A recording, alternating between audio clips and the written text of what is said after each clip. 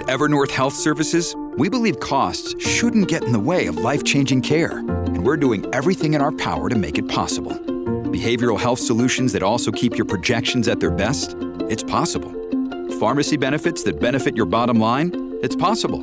Complex specialty care that cares about your ROI? It's possible. Because we're already doing it. All while saving businesses billions. That's Wonder made possible. Learn more at evernorth.com/wonder.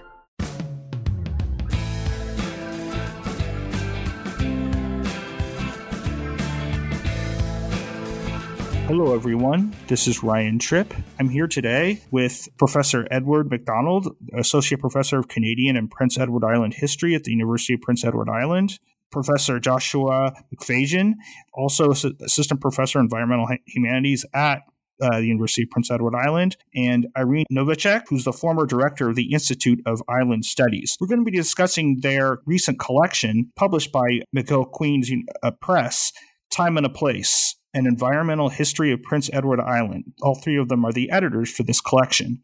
Welcome. Hi. So before we dive into the prompts for Time and a Place, can you discuss a little bit the selection of the cover? Well, the cover always is an important part of the publication of a book, and we actually didn't have a hand in the selection of the cover, although we love the image. There's a timelessness about the image of, the driftwood tree on the shore. But it was chosen by the coordinating editor for the project at the time, Joan Sinclair. And she found it, and we loved it, and so did their designers. Yeah, the photo was really just an example of one of the many things that Joan brought to the project. We're very much indebted to her. She found it, I believe, on Flickr and contacted the photographer, who was quite happy to share it. So you introduced the collection by noting that in 2010, most of the authors set out to write a coherent collection of essays at a conference dubbed Time and a Place, Environmental Histories, Environmental Futures in Prince Edward Island. Why did you set out to write such a collection? Well, the idea for Time and a Place came from Dr. Alan McEachern, with the idea that we can learn from the past in order to guide our future. And we designed a conference that was very experiential. It took an entire week. We housed people on campus and limited the number of persons who could participate so that we could load them all onto buses and literally take them out to farm fields, take them to the beach, take them to small museums, to Indigenous community, to a rural community hall, to the national park, to the parabolic dunes.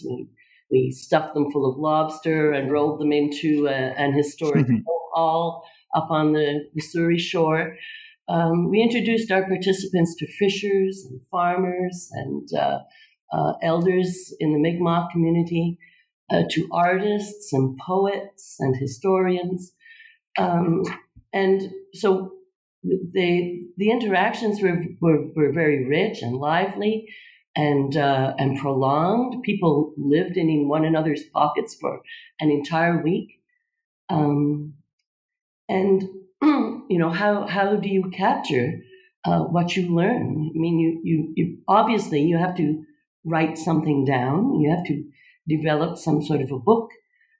We as editors took on the challenge of selecting the authors of different chapters so that we could cover the full sort of panoply of environmental history, but also bring in all these different voices. We had, government people, environmentalists, classic historians, and ecologists, and all sorts, and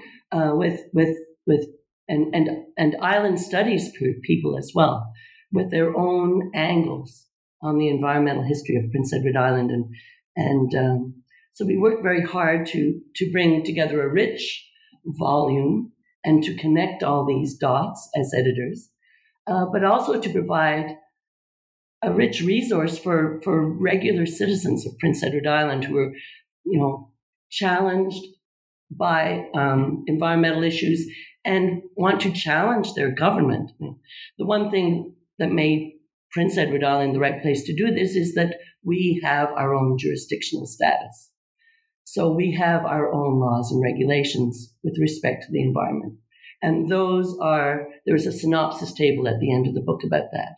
There's a whole quarter of the book is endnotes and references and this a table of environmental laws and regulations that have been developed often too late to save particular species or environments. So we wanted it to be an engaging book that regular folk could pick up, learn from, and wield as a tool to push organizations and governments in the direction that they wanted to see this province go.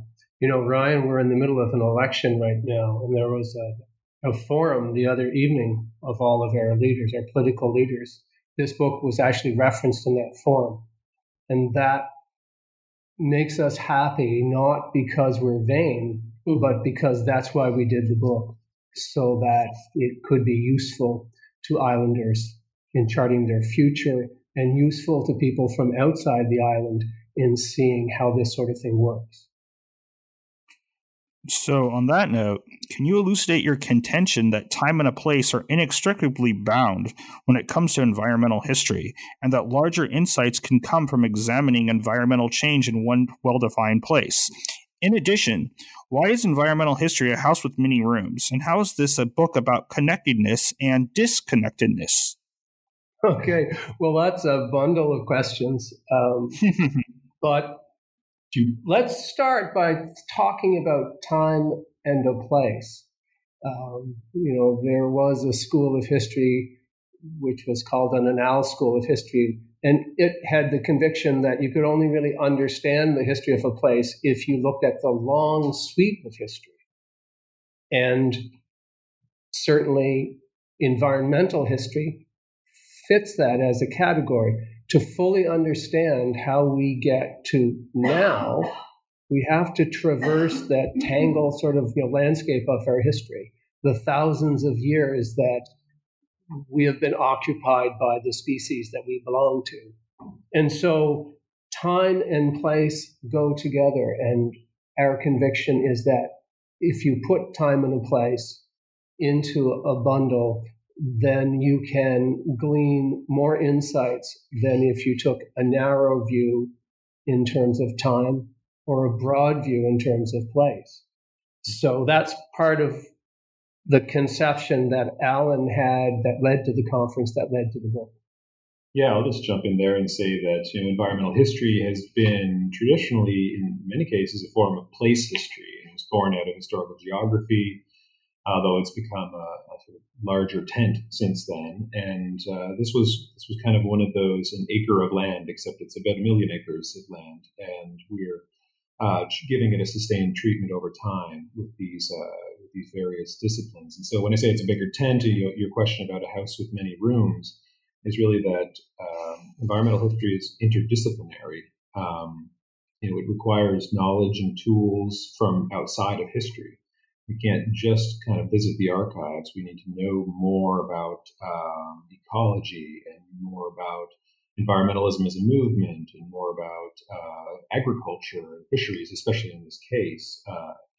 And beyond that, it also uses methods that are from outside of history. And quite often that means we need specialists who are expert in those methods. And so this book includes far more than historians. We have archaeologists, biologists, foresters. And so many of them were kind of writing history for the first time, but all of them had a lot of research already done in historical work. And so it's quite a feat that they came together and everybody wrote this book that hangs together really nicely and has some real consistency of argument, but still many different methods and many different specialties. And that's the kind of interdisciplinarity of it. The idea of an island as well as a microcosm or as laboratory, a case study, it's something Graham Wynne brings up in one of the chapters that open the book. But it's also a traditional way of using islands. You can glean insights by looking at islands about that island, but you also have, in many cases, a self-contained sort of universe that you can use as a case study. So we think intrinsically this province should be important to islanders, but also it does offer a case study in the methodologies and in the approach, the perspective. Maybe I'll add one last thing to say that the book is actually part of a series at McGill Queen's University Press called the Rural, Wildland, and Resource Studies series. And as such, we were really happy to have it included in that. It was inspired by a rural historian, Don Akinson, in Ontario, who wrote a collection called the Canadian Papers in Rural History. And so this was a nice fit because Prince Edward Island is a very rural and primary resource province. And so we were able to dig deep into its various land uses and environments and study how they changed over time. Well, the final part of your question was one about connectedness, disconnectedness as well as connectedness. And Josh, as I recall, wrote that part of the introduction, but it makes the point that an island has a clear set of the borders and boundaries that give it a sense of self and definition. This island, especially for much of its history, was isolated in the wintertime, with virtually no way to communicate with the outside world. So in some ways, it was isolated.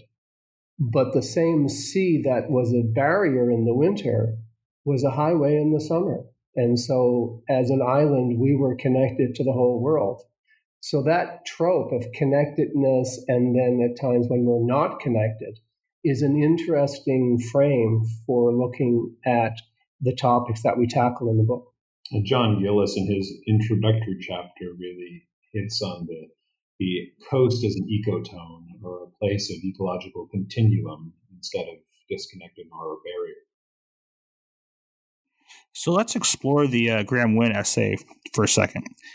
How and why did Lucy Maud Montgomery's novels, Andrew Clark's 1959 Three Centuries in the Island, catonic connections between Sir Andrew MacPhail's The Master's Wife, as well as the 1970s Back to the Land movement, in addition to shifts in Prince Edward Island political economy, how did they all feature tropes of islands as laboratories and islands as museums, what you mentioned earlier? Well, mainly to say that we are not the first people to really focus on and take an interest in the island and its environments, right? So Lucy Maud Montgomery, one of Canada's most famous authors, is just full of kind of early literary landscape writing, and Anne of Green Gables, her most famous book, is kind of drenched with the descriptions of the land through the eyes of the orphan Anne. But since then, there have been many other writers, and Andrew MacPhail, one example. But then coming up into the sort of 1970s, the island drew the attention of a lot of people from outside the region. Those were they were particularly interested in how this island, again, could be used as a laboratory or used as a study for sustainability, and they wouldn't use those terms so specifically or not as we use them today. But they were interested in self-sufficiency, in energy, self-sufficiency, in resilience, in rural community building, and that sort of thing. So Graham Wynne's chapter has covers a lot of these kind of key moments in the island's history, including Andrew Clark's famous historical geography, 3 Centuries in the Island, which is in some ways we think of as a kind of part one of this story, and we've written the follow-up piece that was much needed. Yeah, and I think that all of these works, and including ours, really hinge on the benefit of doing this type of study on a small island because the limits to resources are so immediate and clearly identifiable to anyone. I mean, you can walk across this island, you know where its limits are. There are no vast plains or vast lakes. There is a vast ocean around it, which is, as Ed points out, both a barrier and an opportunity. But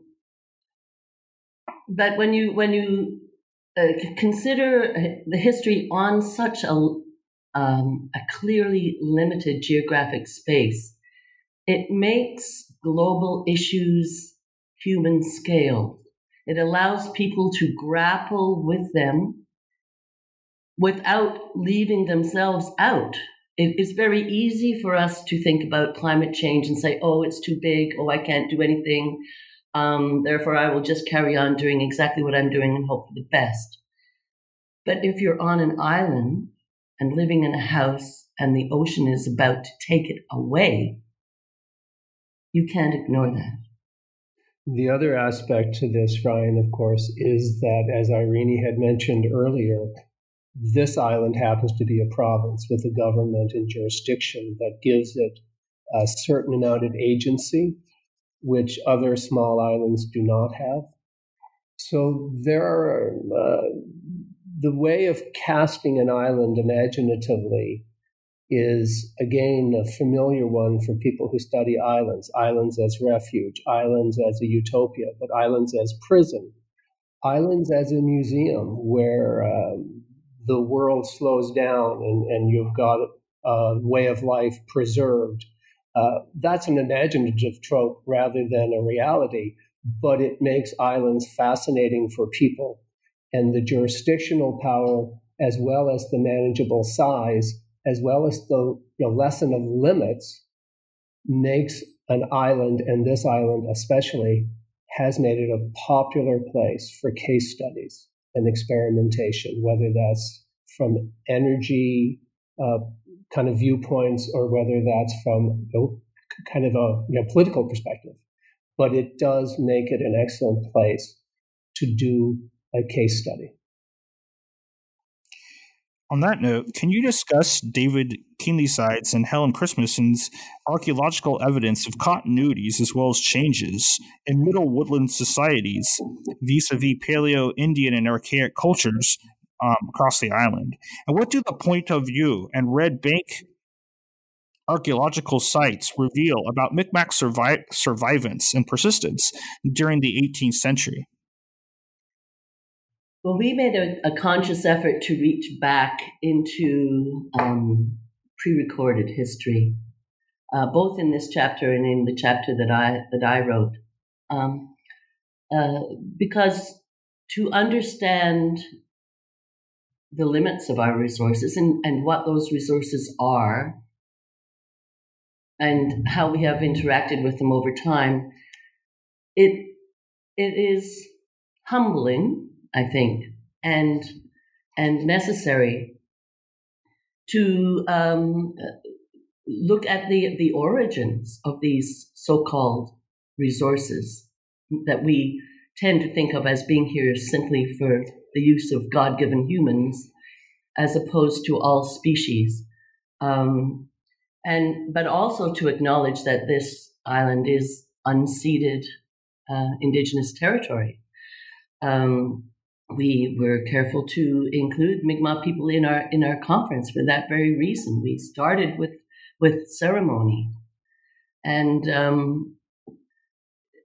the Keenlyside and Christmason chapter was an essential one for us to include in this volume, to acknowledge the first people who occupied this land in the post-glacial period. And are still here. Are very much still here.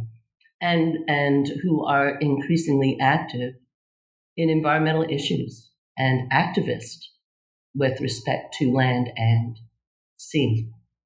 So we have the post-glacial paleo period where Amerindian peoples probably following herds of caribou. They were herder hunters and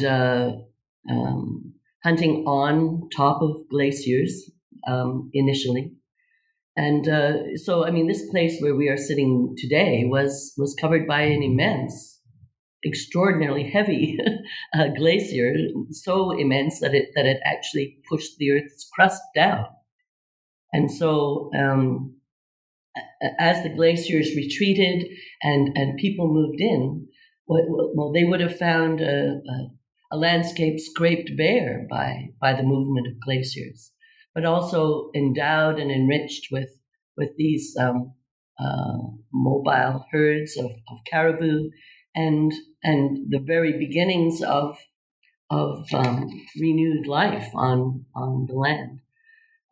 They were hunters who used throwing spears, and so the evidence that they left behind are these fluted spear points. Initially, we know that they used fire to heat and crack rocks to make these spear points. They they introduced rocks from that were sourced from the Bay of Fundy, brought them to Prince Edward Island, and cracked them and used them, shaped them into tools. They also used the cobbles left behind in the wake of the glaciers, and they camped along the shores of water, whether that was marine or fresh water. And in the Archaic period, in the 10,000 to 3,000 year ago period, you see some continuity of hunting as a way of life, but the archaeological artifacts shift as people adjust their technologies, go to triangular spear points, sometimes with barbs. So if you are an archaeologist, you can date these things, you can recognize these subtle shifts in the way people napped rocks, and they also started to grind rocks to make other kinds of artifacts, including ornaments made from stone. And they were mobile in dugout canoes, and they were still bringing, by this time, basalts from the Bay of Fundy, as well as rhyolites from Cape Breton Islands. So they were migratory people. They covered a lot of territory. They transported their resources of rocks for tool making from what we see as one province now, but from one island or mainland to another. Now, the Mi'kmaq people come in the maritime woodland period, recognizably Mi'kmaq people, and they're still hunting. They're also gathering. Shellfish has become more of an item in their diet.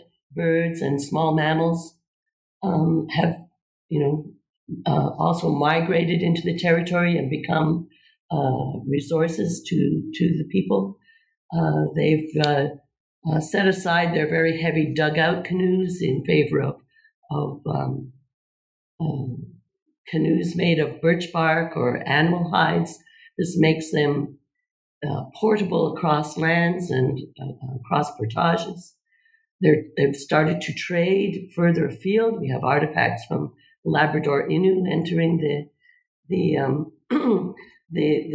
archaeological record. They're using bows and arrows as well as throwing spears. They're making pots, and they're napping with flints. That is the kind of hunter-gatherer lifestyle that they were pursuing, migratory lifestyle that they were pursuing when the French appeared on the shores. Now we have an archaeological site at Pointe-à-Vieux. It is a French site. You see evidence there in the form of glass beads that indicate that the French and Mi'kmaq were trading with each other. They were amicable. They were supportive of one another to some degree. They weren't at war with each other. They were exchanging goods and possibly services. But when you look at the the following British period, by then the British Crown had sent out Samuel Holland, who had divided the land up into lots, which were sold to absentee landlords, and the landlords sent tenant farmers to cut down the forests, the homes of the Mi'kmaq people, to destroy their homes, to move them off the land, to cordon off the land, to make it impossible for them to travel through the land in the way that they always did, and to shut them away from the resources upon which they depended. They introduced diseases that killed many of a large proportion of the Mi'kmaq people. And there followed the Indian Act and the confinement of Mi'kmaq people to small reservations where they were fully expected to simply go extinct. And so this is a period of extreme hardship and difficulty for the Mi'kmaq, and that shows up in the Red Bank Piggott Farm site, where Mi'kmaq are essentially squatters, tolerated by the tenant farmers to have their small wigwams on land that was by then appropriated and claimed by British people. And their artifacts are a combination of their own technologies and technologies that have been adopted and adapted from the goods that the settlers brought. So the Mi'kmaq have abandoned their own ceramics in favor of pottery imported from the British Isles. They have started using shards of glass to make weapons for hunting instead of depending on the much more probably time consuming tasks of knapping stone. So if you see the lesson for us environmentally of that sort of narrative arc that Irene's been able to outline, Native peoples, Indigenous peoples who are adapting to climate change in the early history, the prehistory. And then they have to adapt to the habitat change that results from the European settlement on Prince Edward Island. There is a period of interchange and interaction where Indigenous cultures get to pick and choose what works best for them from what the Europeans have. But once the land is alienated, once settlers arrive in large numbers, the environment that the native peoples are using to live, survive, and to adapt to changes incredibly rapidly. And archaeologically, you see the effects of that, effects of environmental change on their ability to maintain their culture. So it's a telling story in the archaeological record.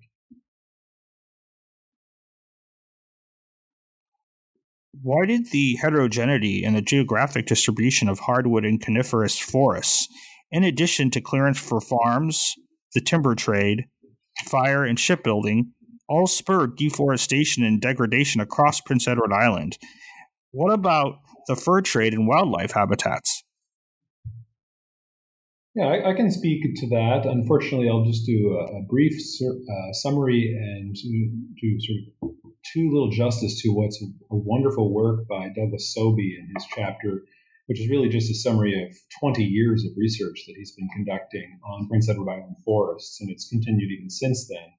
But one thing that he was able to do, he's a biologist, but he worked with foresters and worked with the forest data and forest surveys and inventories of Prince Edward Island, and was able to show that the heterogeneity of the island's forest. It's primarily an Acadian forest ecosystem of mixed species, but it's really determined and shaped in many ways more by the soil's drainage rather than its parent material or the soil quality. So the parent material is mostly the same across the island, but the drainage is quite different. So in some places, based on slope and elevation and density of the soil, it's much wetter in the kind of lowland western parts, which is a very boggy area, and then in parts of the east, there's some sort of very steep highlands that don't that have also attracted softwood. So it's basically the island's divided between a kind of softwood and hardwood groupings. And in his chapter, he was Doug Sobey really shows that the predominant hardwoods were red maple, sugar maple. These upland hardwood forests also had a lot of white birch, balsam fir. Then there's also the softwood predominantly softwood areas, which had a lot. They were called wet, rich woodland, which had a lot of white spruce, some balsam fir, tamarack was also very important. And so those were the three. And the third one was a black spruce forest. And those three groupings of forest types were what he called the kind of first or less disturbed forest types. And then there was a secondary forest type, which was much more disturbed. And that was really the white spruce forest. And what happens on Prince Edward Island is that as land was abandoned, which is the kind of general story of land use in the 20th century across eastern North America, but particularly in the Maritimes with a lot of settler migration, which we can talk about later. But as land is abandoned, it really quickly reverts to white spruce first, and then a successional forest continues from there with more shade-tolerant species growing beneath it. But he was able to show how that heterogeneity was both from soil, but also from harvesting type. And so you mentioned shipbuilding. That was really that was a major driver in especially those wet softwood forests, and those were heavily harvested for the shipbuilding industry, starting in especially the 1820s, up until the end of the 19th century. And they were producing the island's really most important economy in the 19th century, which was for ships. They really kind of top graded or harvested all of the very high value tall pine, which were used for masts. And there wasn't much of that left by the middle of the 19th century.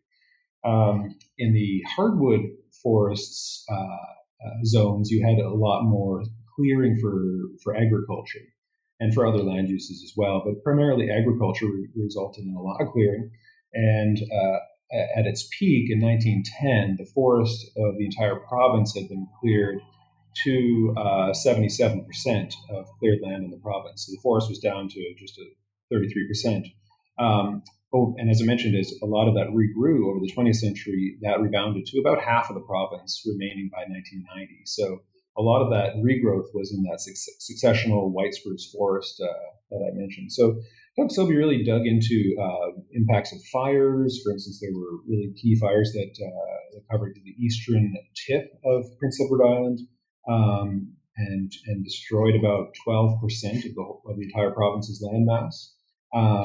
There were other key disturbances, but really the shipbuilding one was one he digs into in a lot of detail and shows geographically across the province how ships of different kinds really came out of different woodlots, not surprisingly, but how mixed ships or ships of mixed hardwood and softwood primary building types really came from that central upland hardwood ports whenever they were building. But when you went more to the east, you would find more juniper ships, and he mapped those using the Lloyd's Register. And then on the west, you had more spruce ships, over almost 600 spruce ships coming out of those ports in the 1850s, 60s, and 70s. So he really showed a wealth of data in his chapter. And like I say, he's just scratching the surface of what he's done in other works. And we're really pleased to have his chapter there.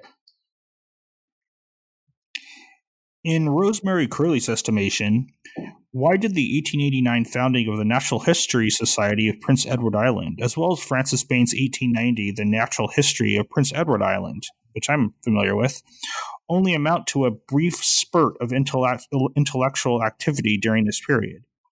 How did the loss of wildlife habitats further prompt management, conservation, and preservation efforts? Well, one of the realities of Prince Edward Island, one of the visible realities, is that nature, in the sense of wilderness, doesn't exist in the sense that human beings have mediated even their forest cover.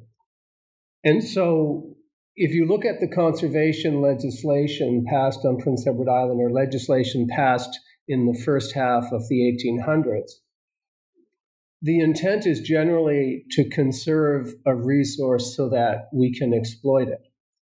At the same time, the major industries, the shipbuilding industry and agriculture, were having a devastating effect on the quote-unquote wilderness.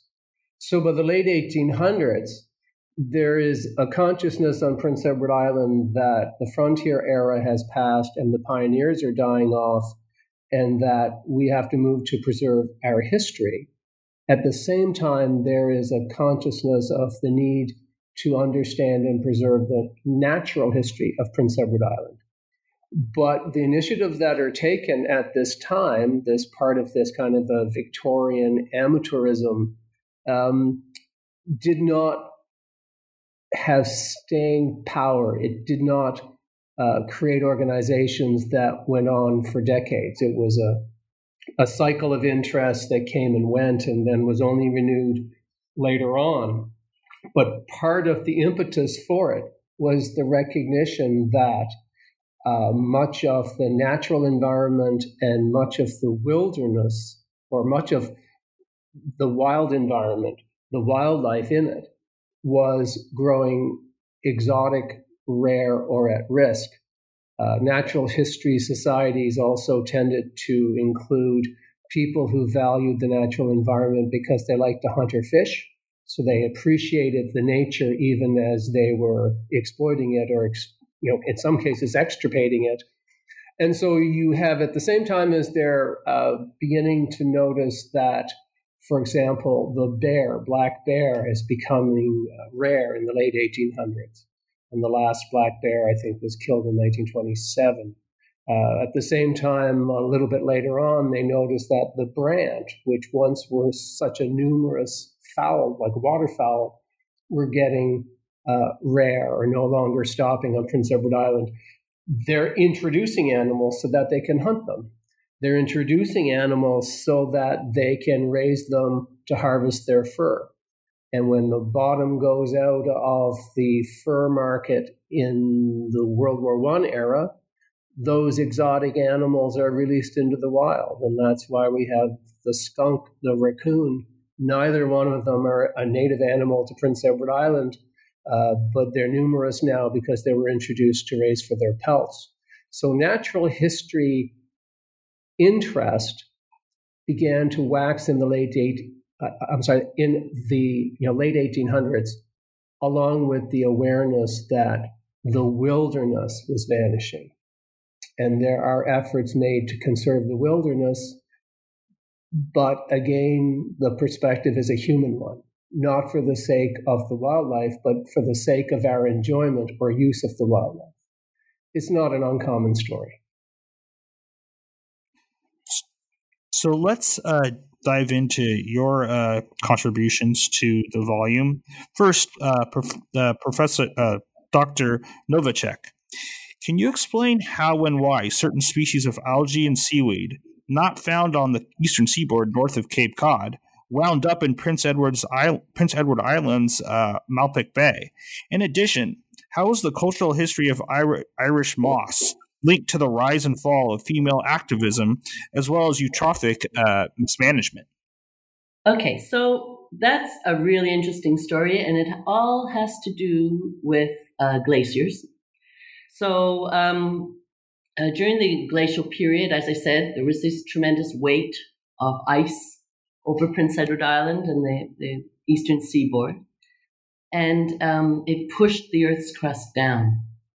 So as the glaciers retreated and that weight was lifted from the Earth's crust, it started to rebound. So we have the glaciers melting by between 10 and 12,000 years ago. By 9,000 years, this rebounding is well underway. And the upshot of that is that what we recognize as the continental shelf, a deep water continental shelf, where we prosecute fisheries in the present day, was much, much shallower. That the Earth's crust had risen up and brought that continental shelf, in some places like the Grand Banks and Georges Bank, right out of the water. And so the Gulf Stream coming from the south had uninhibited access to the offshore of Nova Scotia and came into what would have been a much smaller Gulf of St. Lawrence, while the polar current coming from the north, which we call the Labrador Current, would have been deflected off towards Europe by this then landmass of the Grand Banks and Newfoundland. So the waters were much warmer and much shallower, and dominated by these currents coming from the south. And those currents brought with them propagules and fragments, driftwood with various kinds of animals and plants attached. And those animals and plants found a home in our waters. But what goes up in geological terms often must go down. And so it is with the heavings up of continental crust is often followed by a settling of that same crust. And so after about 4,500 years, we have the crust settling down. The waters are becoming deeper and colder. The Grand Banks and the Georges Banks slip underneath the surface of the sea. And the Labrador Current comes streaming down from the Arctic, turning the outer coastal waters of Newfoundland and Nova Scotia into a frigid sea that pounded by bitterly cold winds in winter, partially ice-covered. And this is not hospitable to plants and animals that are used to the warm waters of the Carolinas. And so those warm water species die off. They're replaced by cold-temperate Arctic species. But inside of the Gulf of St. Lawrence, where Abiquitt is cradled on the waves and surrounded by the shallow Magdalene Shelf, there are some species of algae and also snails and other small invertebrates that actually can tolerate those cold winter temperatures. And as long as the summer high temperatures reach something above 15 or 18 degrees for a few weeks in the summer, that gives them an opportunity to reproduce. And where there is reproduction, there is life. And so we find species like Dasia balluviana, Chondria, Griffithia, all these exotic-looking, delicate, subtropical to warm temperate species of algae that still persist in bays such as Malpat Bay, where the water temperature will reach 20 degrees or even higher during the summer for a period of weeks. So they grow rapidly. They're small, rapidly growing plants. They flourish in the brief summer season. They manage to reproduce before the water temperatures dip down in the fall. And then they hunker down under the ice in the form of tiny little pads of tissue or small sporelings clinging to bits of rock over the winter. Now, the second part of your question pertains to Irish moss, which is a plant that would have been recognized by the French and British settlers as one of value, both for food and for medicine.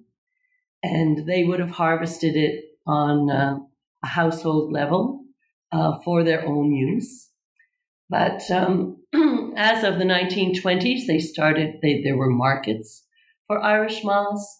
In the United States, there were processing plants established, and those processing plants were tapping not only North American resources of Irish moss to produce carrageenan for food processing and medicinal uses, but also importing Irish moss from the British Isles, where that industry would have initially developed.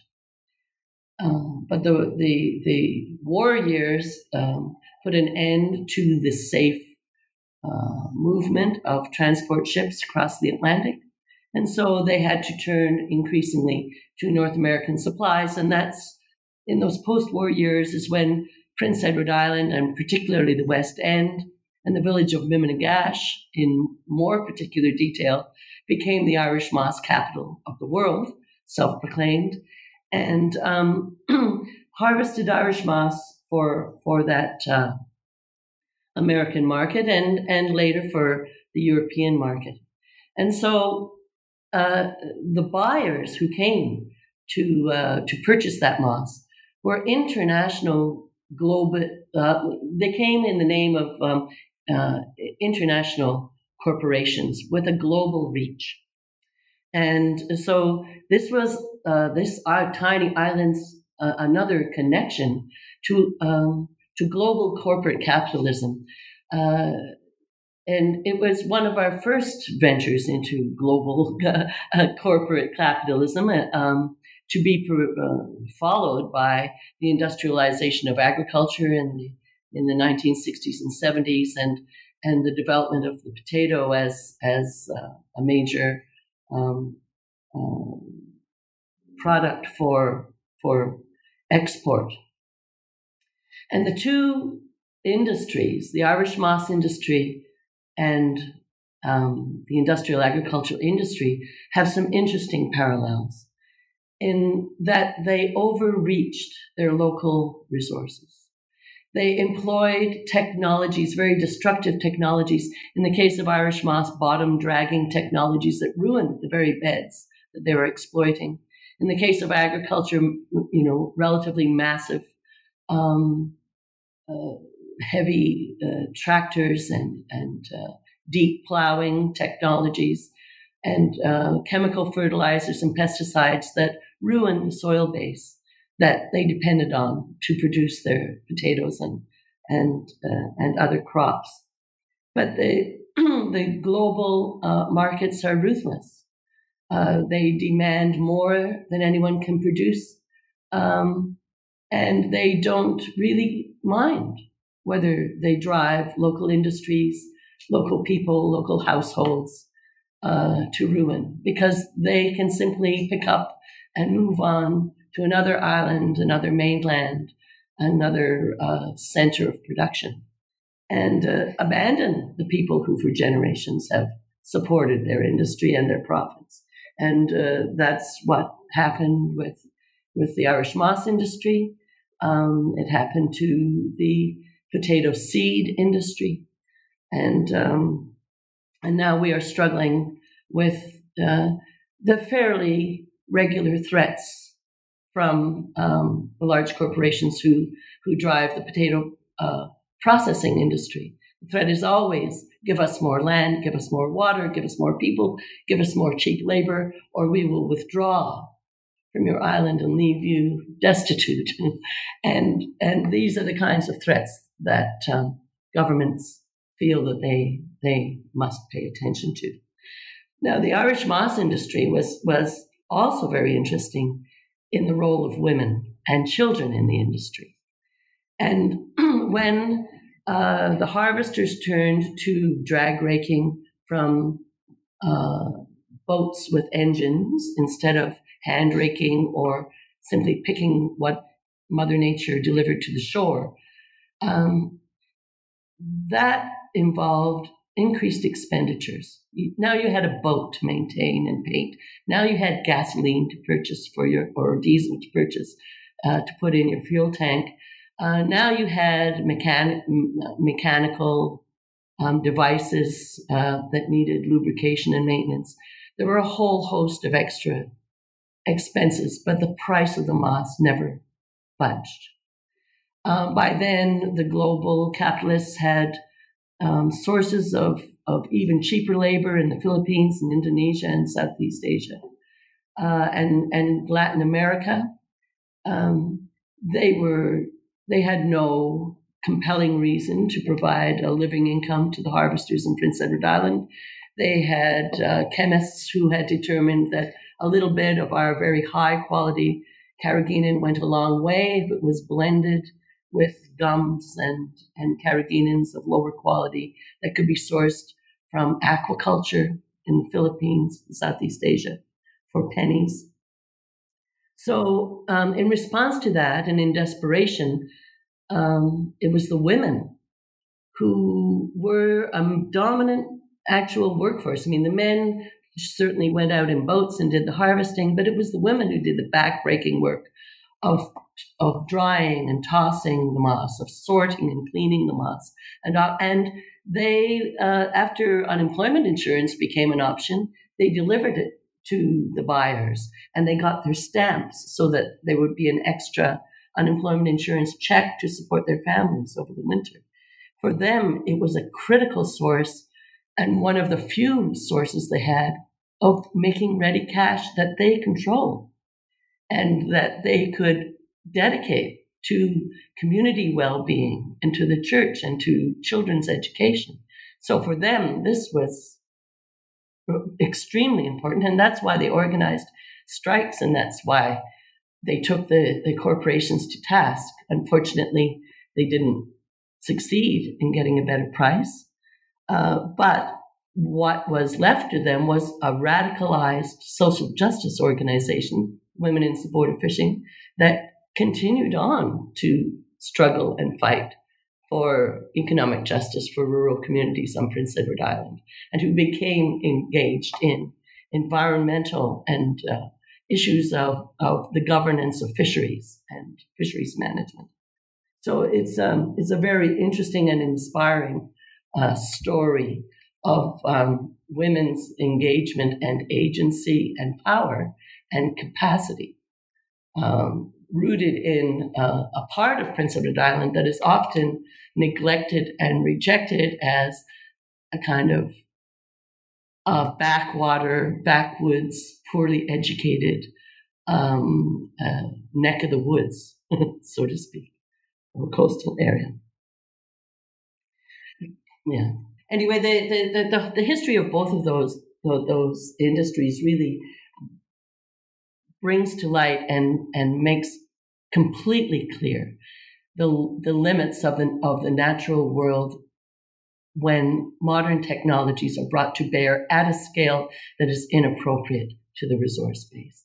And it became extremely clear to everyone living on this island, and even to the government, eventually admitted that the development path upon which we were walking was a completely unsustainable one.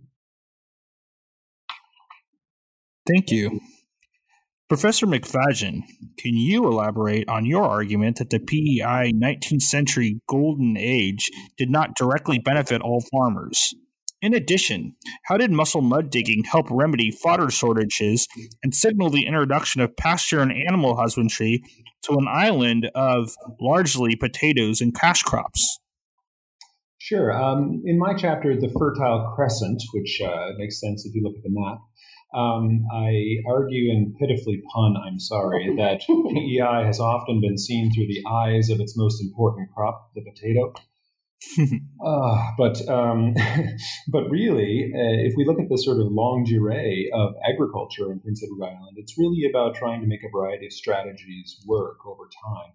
And potatoes were a relatively small part of that until quite recently. So at first, as I mentioned, this golden age, we really have to go back a little bit to before that French Acadian settlers were the first agriculturalists on the island, with between the 1720s until their deportation or fleeing in the 1750s, 1758. Many of them did return in the 19th century, and there's still a vibrant Acadian population today. But the Golden Age was really came on the heels of British settlement, most rapid in the 1820s up until its peak in 1880, and that's when population hit its all-time high of 110,000, I think, around that point, and actually was followed by a period of outmigration, which, if you know much about the kind of the social ecological transition of modern society, you know that rural settlement is typically followed by agrarian stability, and then often rural outmigration as urbanization and industrialization draws people to cities, and more and less farmers are able to produce more on the same space. But so this golden age was really in that 1880s to early 20th century period. The island agriculture was best known for, was famous for seed potatoes, for fox farming, for a growing, thriving dairy sector in the early 20th century. But I argue in this that you really need to understand livestock and the important role that they played in the sort of long 150 years before say, the potato agriculture of the last 20 or 30. So that brings us, well, the land question is another issue that's very important in PEI history. I won't go into it too much other than to say that after 1767, a lottery system gave away land to British absentee landlords. It was a 10-year landhold system for the early 19th century.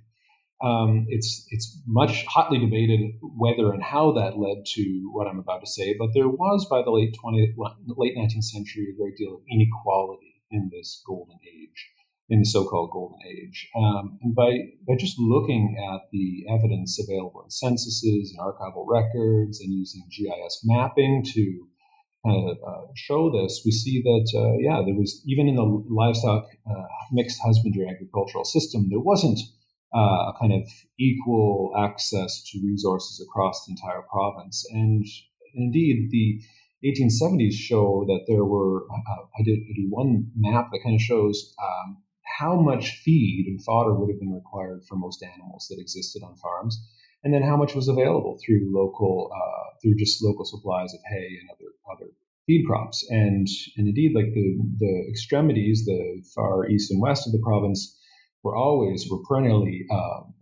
in a feed crisis, whereas the central areas had much more robust and advanced farms with well-fed animals. So, however, the island soil is highly acidic and requires treatment, requires pH balance before it can actually produce the kinds of crops that we know in today and in the 20th century. But that wasn't available. There were no local limestone deposits. There were no local kilns, and a surprisingly progressive conservation law in the mid-19th century prevented people from using oyster with heaps and middens, right? So those were actually protected, which is why archaeologists were able to find some of those results. But what farmers did instead was they turned to this substance that was kind of a regional and local innovation called mussel mud, which you mentioned in your question. And mussel mud was really digging not heaps and middens from shores, but digging live oysters and some dead oyster beds from rivers and estuaries, including Malpeque, including the West River and several other key rivers like the Badek River, and dredging the bottoms of those rivers and taking the shells and basically spreading live oysters, dead oysters, any oysters at all on the field. And of course, oysters are highly calcareous and they're full of they were able to balance the pH for farmers. And so what you see in the 1880s and 90s is this huge advance in the fodder crops. And what that does is it makes the livestock economy even more vibrant. But again, it doesn't really address the problem of inequality. This is occurring, again, mostly in those central areas. They had more access, but they were also industrialized in agriculture in some ways from that early period. So across the 20th century, we see this period of outmigration, which you mentioned, and that's because there was no urban center to speak of in Prince Edward Island, or indeed even in the Maritimes, that drew and built large industrial manufacturing centers for the local population. So what you had is people, as they said, going down the road, and that often meant going to the Boston States, as they were called here, the New England states, or going eventually to Ontario and Quebec to find work in factories. And the population indeed dropped. That's when we see the reversion and regrowth of island forests and the abandonment of quite a lot of land, the aging of farmers, the shortages of labor, and it's really not until the sort of mid 20th century, early 1960s, that social scientists and rural development programs turn their eye from the federal level right to provinces like PEI and other rural areas and say, hey, these places are backward. They need to be fixed and corrected and injected with capital or whatever other sort of high modern inventions we can use to bring them into the 20th century. And so in 1969, one of the sort of watershed moments is the launch of a federal provincial comprehensive development plan, which is now 50 years old, launched in March 1969. And in that, it was really meant to revive all kinds of sectors, but primarily agriculture and fisheries too. But this plan was to inject $700 million into the local economy. And its stated purpose was to grow agriculture, was to make it big, was to get small people out and to consolidate farms so that they would go big. And as I argue in one point, you either go big or go spruce. And that's the local idiom for letting those spruce hedgerows grow up and cover the fields and basically abandon the land. So this was a sort of product of the 1960s, which is where that chapter ends. So can you also address, Professor McFadyen, can you also address how and why did 20th century outmigration contribute to reforestation, reversion, and labor shortages in the early 20th century, while abandoned farms, monoculture, and harsh rural lifeways later culminated in the idea of small is beautiful and the comprehensive development plan? Further, how did the potato processing sector and industrial farming impact soil and water quality as well as wildlife habitats? Right. So the last part of your question is addressed mainly in Jean-Paul Arsenault's chapter, which follows right after mine. It looks at agriculture since 1970. But it really is a sort of pivotal moment. It's locally called the break in sort of the social and economic history of the province, sort of a hard break with the past. And I do argue that it takes a little longer into the 70s and 80s before we see that full-scale industrialization of agriculture. And that's partly because there was a pretty big environmentalist and countercultural movement that some of the previously mentioned phenomena like the Back to the Landers, the Institute of Man and Resources, and both of these are addressed by Alan McCachran and summarized in Graham Wynn's chapter earlier. But those engendered a kind of appreciation for the small farm, for the small community. And E.F. Schumacher's Small is Beautiful, famous economic text from the time really caught the eye of some of these bureaucrats and provincial leaders who until then had really embraced this high modern and federal-led initiative to develop, right, to go big. And so there was a sort of about face in the 1970s, and a lot of people kind of tried to embrace the family farm and make sure that it lasted and survived this transition.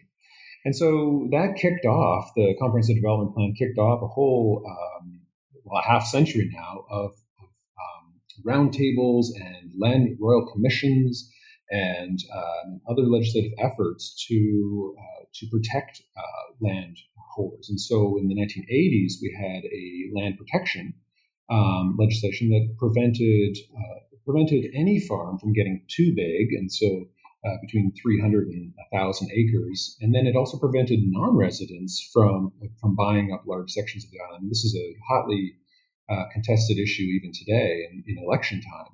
And so these were various efforts at sort of preventing. But the march of modernity continued, and agriculture, as it does elsewhere, is really driven toward large-scale monocrop agriculture, and that succeeded in the 80s and 90s with enormous potato production. This was unprecedented in island history. Island potatoes before that had been for seed.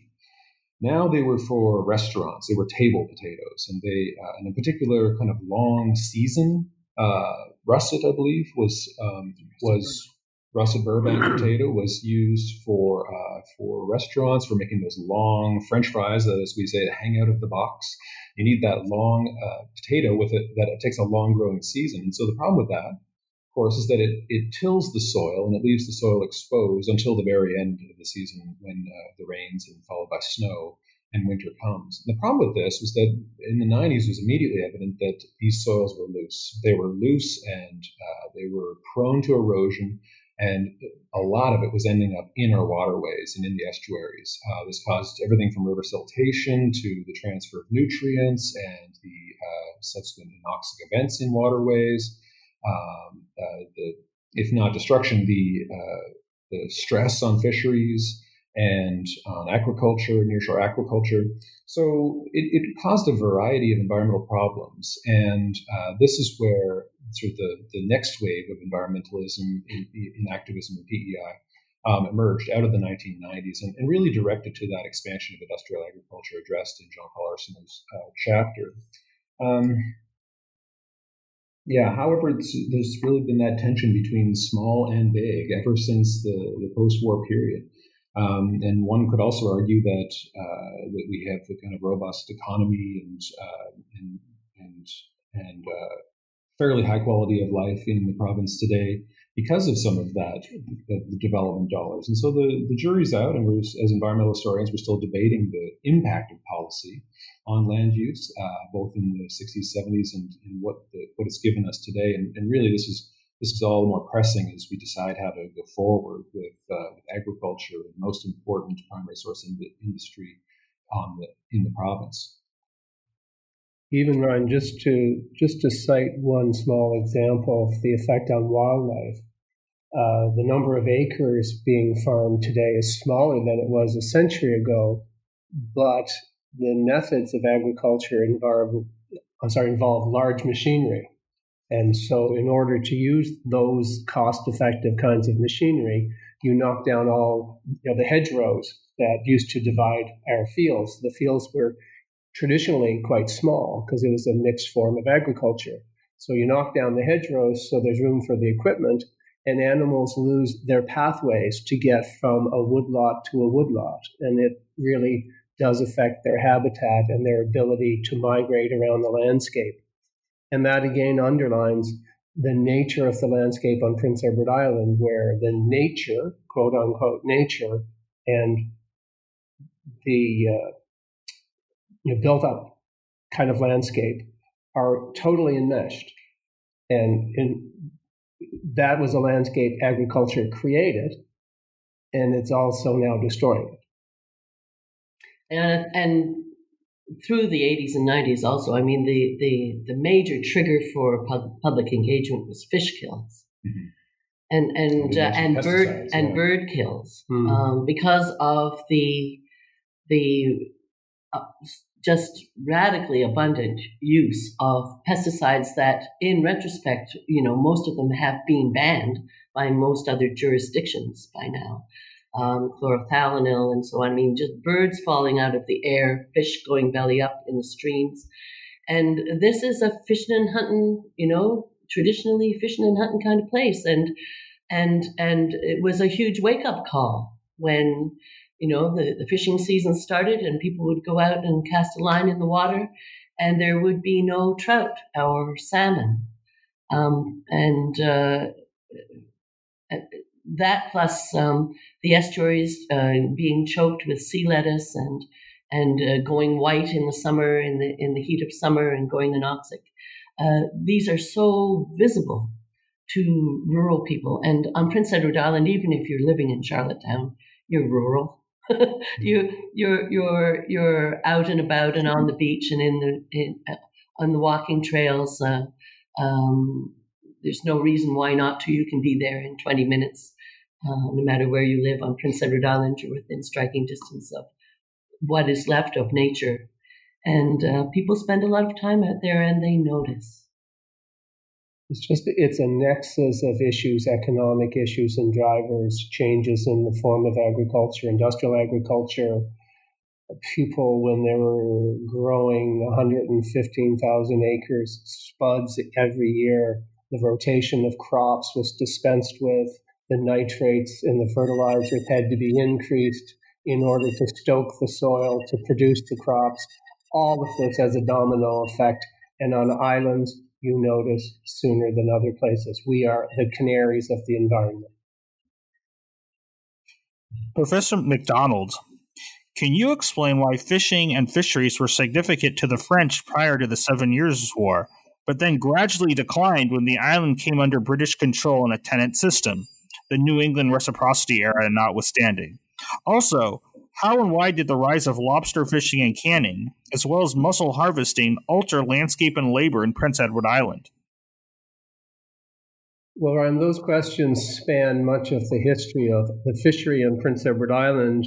When the French first arrived to settle permanently on Prince Edward Island in 1720, the driver for their colonization was to exploit the fishery. And cod was the fish of choice. As you know, it was the most common, or what we say, it was a lucrative fish. Anyway, the French invested quite heavily in the fishery on Prince Edward Island during the French era, which was 1720 to 58. However, the companies that were given a charter to operate a fishery didn't do well because of the vagaries of operating a fishery in a wilderness environment, a long way away from your markets, with all of the risks of shipwreck and plunge in the price of fish, other people coming to catch fish in areas where you supposedly had a monopoly. So while the French era saw a lot of emphasis on the fishery, much of the value of the fishery was for the settlers themselves to feed themselves. When the British came to control the island in 1763 by treaty, one of the initial attractions that led to the acquisition of the townships by landlords, etc., was the opportunity to fish. And a number of the early owners of the land were involved in the fishery and invested a considerable amount of money in the fishery, and virtually all of them went bankrupt as well, or struggled financially, for the same reasons that the French had. It's a difficult industry, requires a lot of investment, and there is a kind of a precariousness to it. Early on, the government of Prince Edward Island made a decision that the future of the colony lay in agriculture. Not surprising when you consider how most of the island is arable land in contrast to the rest of the region. So the potential there was seen to top the potential in the fishery.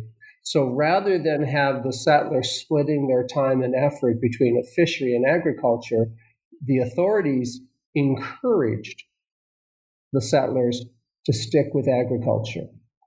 And enough money was lost by the investors in the fishery to convince islanders that that was a pretty good idea.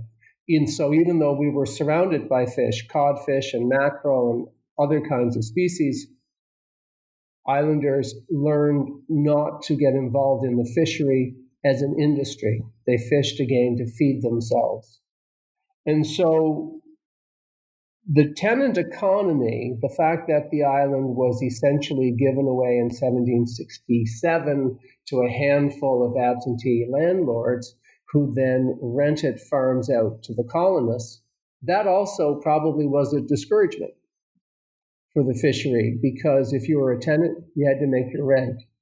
And while the fish might well feed you, it wasn't going to pay your rent unless you were able to invest quite heavily in the nets, in the hooks and lines, in the stages, in the boats and the vessels and the barrels for bait, etc., that was required to make an industry out of the fishery.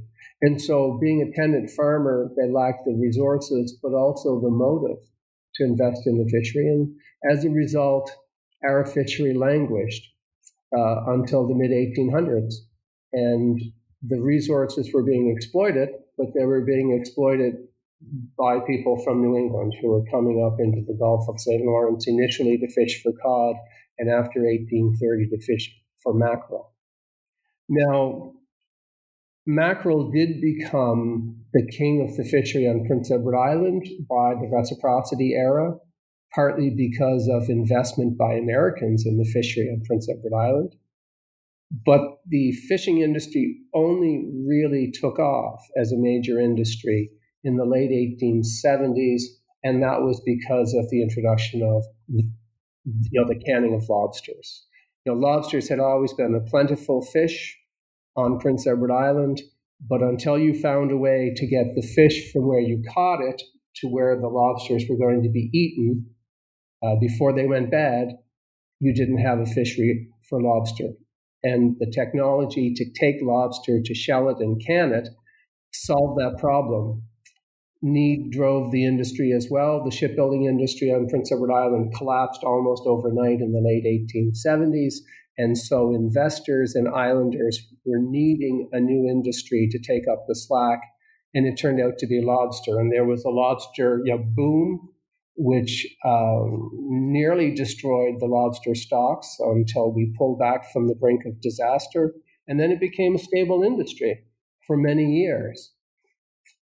Again, transportation technology played a role in how lobster fishery affected the landscape. Until you had a mechanized lobster fishery where the boats were powered by engines, and until you had asphalt for transporting the fish once it was caught, you needed to process the fish as quickly as you could. And so where you fished had to be close to where you processed, and that meant the canneries that were built like a necklace around the coastline of Prince Edward Island. And at the height of the canning era, there were nearly 250 of them scattered along our coastline. Some of them quite large and elaborate, some of them little more than shacks. But all of them created a new architecture along our shore, where there was a supply of water, the fresh kind of water that you needed for the processing, where you could launch your boats and land your catch. They built a cannery. And those canneries produced societies because they couldn't travel from their farms to the shore and back in the spring of the year because the roads were bad. People moved to the shore for months at a time, and they established a new kind of a community that was linked to the environment and to the resource, which I find to be quite fascinating. And it again underscores something that came up when Irene was talking about the mossing industry. For centuries, we have underappreciated the vital role played by women in the fishery. Even when there weren't the ones out in the boat to catch the fish, women were gathering moss. Women were the primary employees of the factories as well, and it provided a vital source of income for women in a society where there were very few opportunities for women to find employment. Now, you asked as well about mussel harvesting, and I want to answer that in two parts. That's really essentially a question about aquaculture. Aquaculture has a long history on Prince Edward Island because not only did we experiment in the late 1800s with trying to grow lobsters in lagoons and hatcheries, but we also, in the early part of the 1900s, launched an ambitious plan, which was abetted by the government of Prince Edward Island, to farm oysters. Not to gather them in the wild, but to plant them like a crop on the bottom of different kinds of estuaries and bays, to grow them and harvest them, to provide a guaranteed supply. And the Malpec oyster was among the finest in the world, and it fetched a premium in the marketplace in places like Montreal. That was an environmental disaster because in order to jumpstart the oyster industry, they calculated it would take 5 years for an oyster to grow from spat to a size that you could harvest. Some of the companies that were established started to import small oysters from the United States, from the Chesapeake Bay region and Long Island Sound. And along with the oysters, they managed to import a pathogen which killed virtually every oyster on Prince Edward Island in the bays where it spread. And that essentially killed our experiment in aquaculture until the 1970s, when the government encouraged a number of different operators in the private part of the economy, the private sector, to experiment with growing mussels, blue mussels, island blue mussels as they're called. There had to be experimentation because the methods that worked in Europe did not work on Prince Edward Island, where the habitat was covered in ice during the winter. The industry had some false starts, but in the 1980s and 90s, the mussel industry took off, and pretty much every available acre of water where you could grow mussels was actually leased to entrepreneurs, some quite small operators, some quite large, to grow mussels, and forged a reputation across the continent for the mussel stock. We managed to have a brand for ourselves.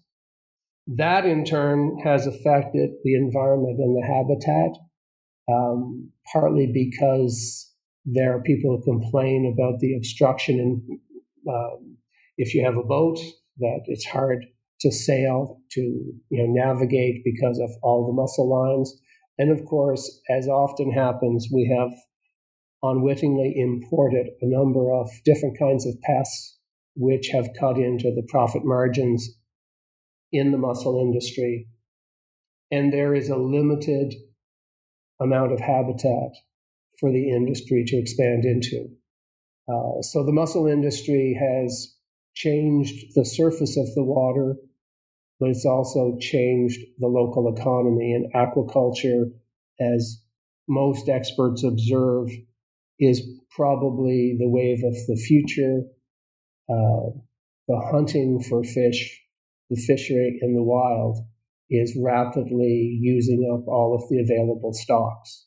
And so possibly oysters and mussels are a way forward for how to continue to have a sustainable form of fishery. We could talk about lobsters, but there's an inexplicable situation, not entirely inexplicable, but lobster catches in the mid-70s suddenly started increasing after years of being more or less stable and stagnant, and the price and the catch went up at the same time, and it transformed the fishery. But there are government controls and regulations which the DFO would tell us is responsible for the sustainability of the lobster industry, but I don't think it can wholly explain the huge increase in catch without the eradication of the lobster stock. And I think it has something to do with something that Irene has written about and that we touch on in the chapter on the fishery, and that is unbalancing in the ecosystem.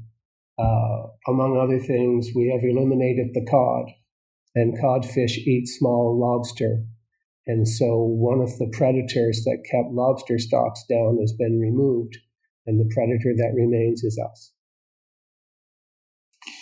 If possible, please trace shifts in the history of Prince Edward Island tourist guidebooks and photographs, from 19th century self-promotion of rural and urban expansion, as well as 20th century unchanging pastoral landscapes to, as Alan McEachern describes it, an accidental tourist industry of beach serenity and seclusion.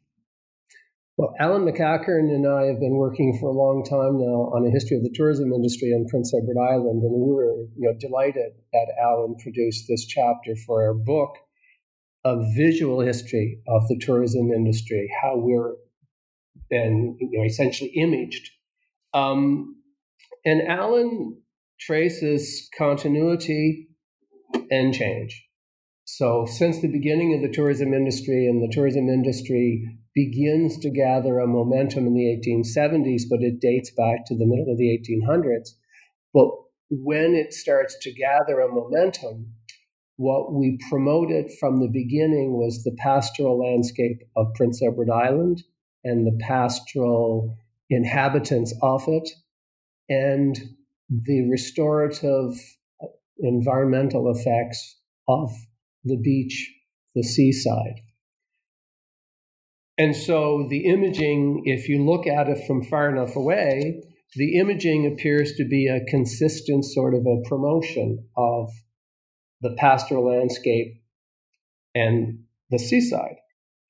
But Alan actually has noticed some subtle changes over time. In the beginning, the tourism industry, in its kind of infancy, was closely linked with the promotion of the province in general. So tourism literature was really promotional literature, and it was aimed at people who might come to visit, at people who might invest in the island, and people that might immigrate. And so while there are images of the rural landscape, there are also lots of images in the beginning of urban areas, because we're trying to convince the immigrant, the investor, or even our tourists that we're a bustling, progressive kind of a society. So there are lots of photographs of urban areas, public buildings, etc. But at the same time, there is a promotion of that pastoral, rural landscape, that rolling, quilted landscape of woodlot and farmland. Over time, tourism becomes important enough and immigration as impossible enough, or as not likely, that tourism becomes the dominant reason for producing the guidebooks and the promotional books, not business per se and not immigration.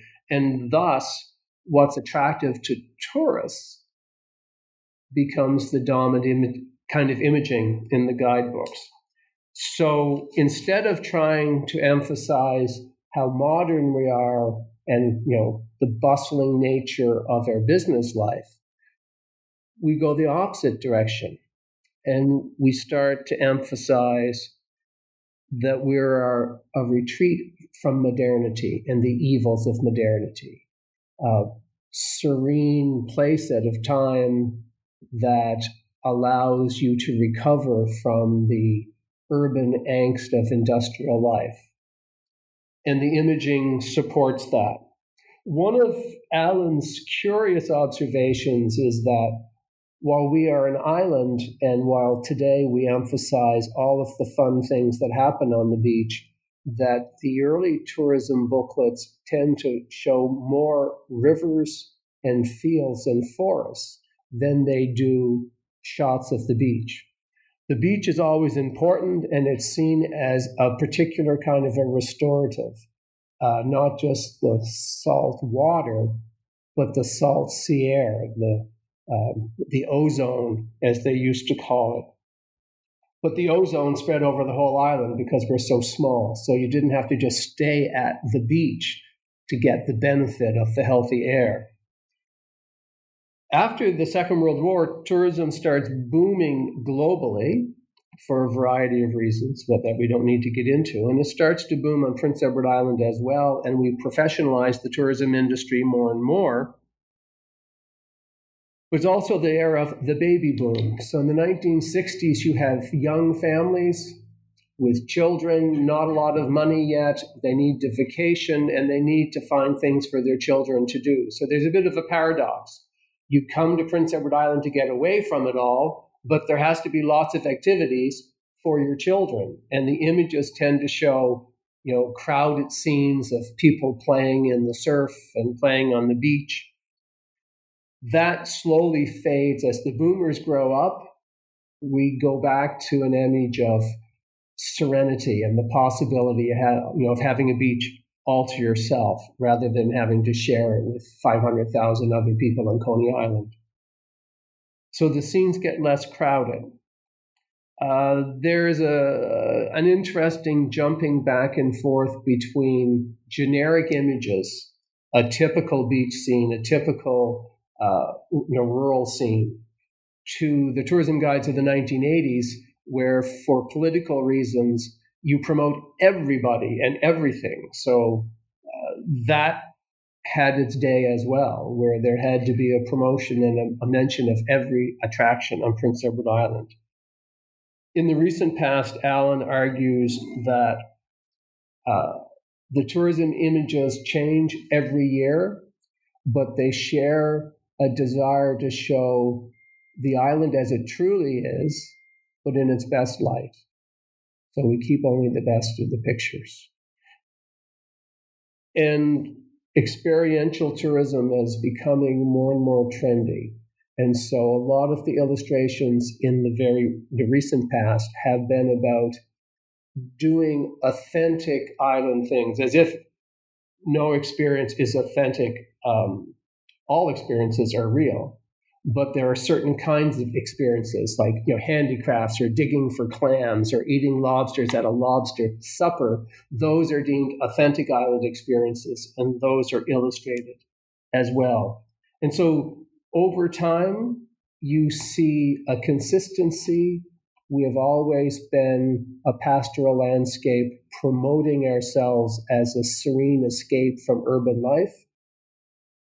After all, we can't be Vegas, and we don't want to be Vegas. But within that, there has been some interesting evolution and change.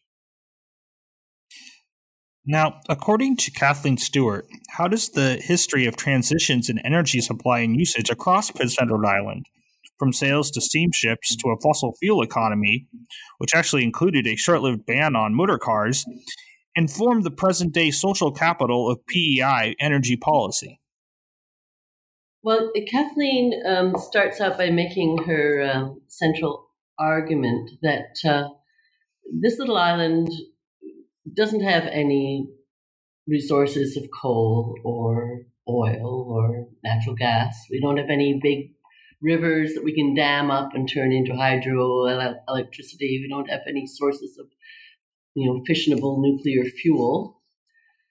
So if you want to, support people, stay warm in winter, run a business, you're going to have to beg, borrow, steal, or invent some sort of means of producing heat and power. So, and her argument is that necessity that islanders have over time and in various waves risen to the challenge of that necessity in a variety of ways, serial adoptions of different forms of and opportunities for generating power. First of all, it was just Mi'kmaq people on the land powering their own canoes. Then it became tenant farmers struggling with oxen and horses to get the job done, and chopping down trees and burning them.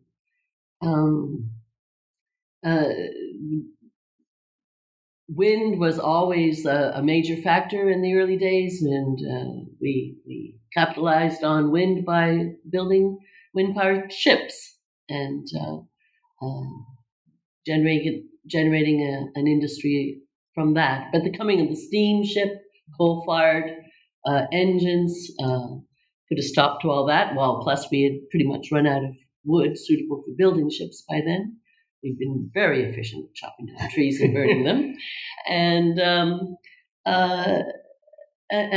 so it goes. We were very keen on gaslight, and even more keen on electrical lights. It was fabulous. Not so keen on motor cars, as you mentioned. Banned them for a while. There were a couple of hardy priests who drove their motor cars anyway, and I think eventually turned things around. Then there came the railway. Well, we demanded a railway. We demanded roads. Kind of held the country hostage. We demanded pavement. Came to rue the day. Never really. But once the individual motor cars became an option, the railroad, the writing was on the wall for the railroad. Once we could bring 1960s technology into the 1990s and get ourselves a bridge and depend on transport trucks instead of ferry boats. We went for that big time, and one would argue suffered the consequences of that as well, and all in the name of progress. But as a power poor small island, we still struggle. There was a brilliant period of time in the 1970s that has been woven in and out of various threads of history here around the Institute of Man and Resources and the ARC. Pierre Trudeau arriving by helicopter to tell us how fabulous we were, and solar panels and solar water heaters popping up on roofs all over Charlottetown and even out into the nether reaches of the countryside. But then, the collapse in the price of oil very quickly persuaded islanders that it was easier and more convenient just to flip a switch and go back to the grid. But the lessons that we learned in the 1970s weren't entirely forgotten. The stories persisted, and a lot of the people who were attracted to the island in that area, that sort of heady period of experimentation, they never left. They stayed on. They became architects and builders and developers and newspaper correspondents and influencers of politics and society. And they're with us today, and they're still carrying on. Well, now they're Green Party candidates and all sorts of getting up to all sorts of other exploits.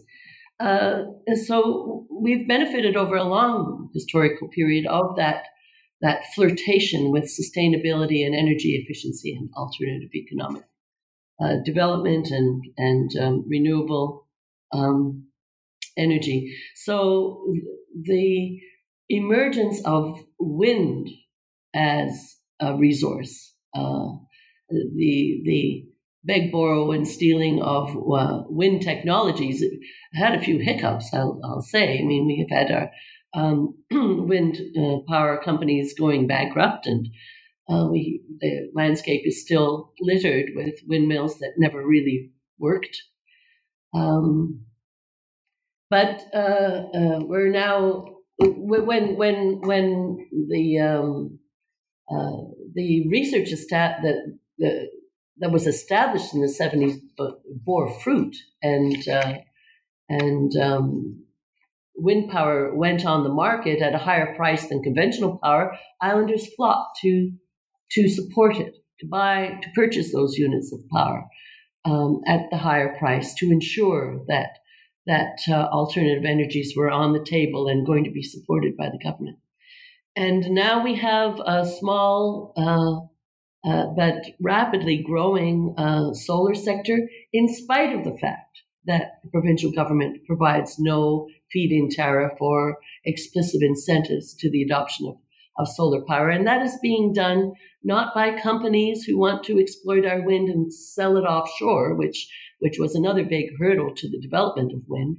Islanders went a bit sour when they came to understand that the wind was not to bring down our power bills, but to support the corporations that were providing our power to people on the mainland, and that in order to get it there, they were going to push their power corridors through the vestiges of our natural protected areas and put it along our walking trails. And so that the new went off of the wind power industry, but solar has been adopted by individual households. I've got 30 panels on my own house. I'm providing power to Maritime Electric, even if they don't pay me for it. And even though I have to pay the taxes for generating that power and allowing them to sell it for me.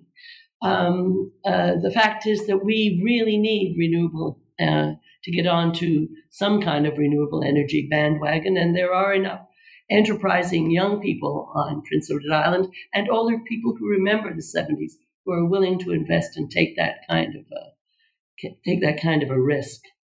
So I think we're very fortunate on Prince Edward Island that we do still have that spirit of enterprise and self-sufficiency that is very much rooted in the Protestant and Catholic ethics of hard work and self-sufficiency that are part of our rural heritage. So, I mean, we have a lot to learn from our energy history. It has been very fitful, and we've gone down some dead ends and rescued ourselves, but we seem to be slow and sporadic learners from our energy history. But I think we are finally making some progress. We've had electric buses, and then they disappeared. We thought we would have hydrogen-powered buses. That was very flavor of the month for a while, but they've never actually appeared. We did manage to drive the railway into economic collapse and eventually abandon it. But that I think there is evidence in our energy history that we do slowly learn from our development history. What is the relevance of this volume to the study of Prince Edward Island green interdependencies and the economics of biodiversity, and, as you already alluded to, history and the study of memory? We have very long memories on Prince Edward Island. Countryside and good portions of the cities are populated by people who go back generations, many generations. One of our major exports has always been young people as a labor force to other provinces. But the family farm, the family land, the attachment to that land persist. The stories of hardworking people making it on their own against all odds persist. They continue to be an inspiration, as do the legacy of homemade music, homemade stories, storytelling. It is translated into a flourishing music and small-scale film industry on the island. They're now connected and enmeshed in local food revival and cultural flourishing and restaurants and entrepreneurship around development of new and novel and experimental food-related products and tourism offerings and restaurants and so on, food festivals, farmers markets. That is where the growth is these days. It's small, it's human scale, it's intimate, it's connected to culture, it's connected to history, and it's very hopeful. If I can just add to Reni's point about history and to Ed's earlier point about islands as museums, which really comes from Graham Newton's chapter. We have a long memory, but the advantage in some ways is that the transition to an industrialized economy, a primary resource economy, is very recent. And so there's still an entire generation alive today that remembers a different world. They remember in some ways, not a prehistoric world or anything, but they remember an agrarian world. They remember a world that's in other jurisdictions is very distant history. And so that's an advantage for historians. We can speak with them. They can share their stories, and we can use that wisdom going forward into a new and more sustainable future. I think a generation ago, we were writing a history of Prince Edward Island. People were writing a history of Prince Edward Island. I think today the population of Prince Edward Island is more aware than ever that we are living in a fragile world environmentally. Islands teach us the lesson of limits. Claire Campbell makes that point in the concluding essay to this collection. Islanders are beginning to appreciate the risk to our groundwater. Islanders are beginning to appreciate the problems of erosion, which is stripping away our valuable resource. Islanders are beginning to appreciate the high cost of electricity, and they're beginning to appreciate sustainability and what it truly means, something that our forefathers and mothers of 50 and 80 years ago knew instinctively, we're learning intellectually. It is the way forward, and history is a map. And I would just like to point out, as perhaps the concluding point, to please take note of the person to whom this volume is dedicated. Raymond Lowe came from a long, well-known line of farmers. His father, Garrett, was a pioneer in potato breeding. Island Sunshine potato is a legacy of the Lowe family. The brothers and sisters have been involved in environmental issues and social justice for a very long period of time. They are an exemplary family, and Raymond was a pioneer in the new economic movement of organic agriculture and local value-added processing, of finding novel markets, of encouraging the traceability of our products so that the consumer in Japan can look at a jar of cold-pressed vegetable oil or frozen blueberries or Anne of Green Gables chocolate and know exactly who made it and where the cows were milked and who milked those cows and what was put on that land and how many children the farmer has and connect to this ongoing story of this island. And one last thing, that is to say that I'm really indebted to these co-editors of the volume, but I think we can all agree that we're deeply indebted to the contributors who worked so hard to write each one of these chapters and bring their expertise, but also to the attendees of the original conference. Many nationally renowned environmental historians stopped by and gave a keynote or just took part of the event. So thank you to all of our contributors and guests. So is there any upcoming articles, presentations, books that one or all three of you are contributing to? Are you going on vacation? What's next for you? Right now, I'm one of three editors of a collection of essays dealing with the kind of environmental history of the Gulf of St. Lawrence, and that's going to be published by McGill-Queen's University Press this fall. And that will include a number of essays on Prince Edward Island, but it will be looking at the Gulf of St. Lawrence as a place and as a concept. So that's what I'm up to right now. He's also writing that tourism book. Yeah, that's right. And trying to finish that history of tourism. And I'm happy to report I've won a Canada Research Chair, which allows me to continue this research for years to come. And I've just finished a stint with the Department of Fisheries and Oceans as the chief research scientist for the one and only marine protected area, the postage stamp protected area of Basin Head, which in itself is a capsule of everything that can go wrong in an estuary on a small island in the Gulf of St. Lawrence in an era of climate change. And so I'm embarking on what feels like 3 consecutive PhD theses worth of research reporting and writing.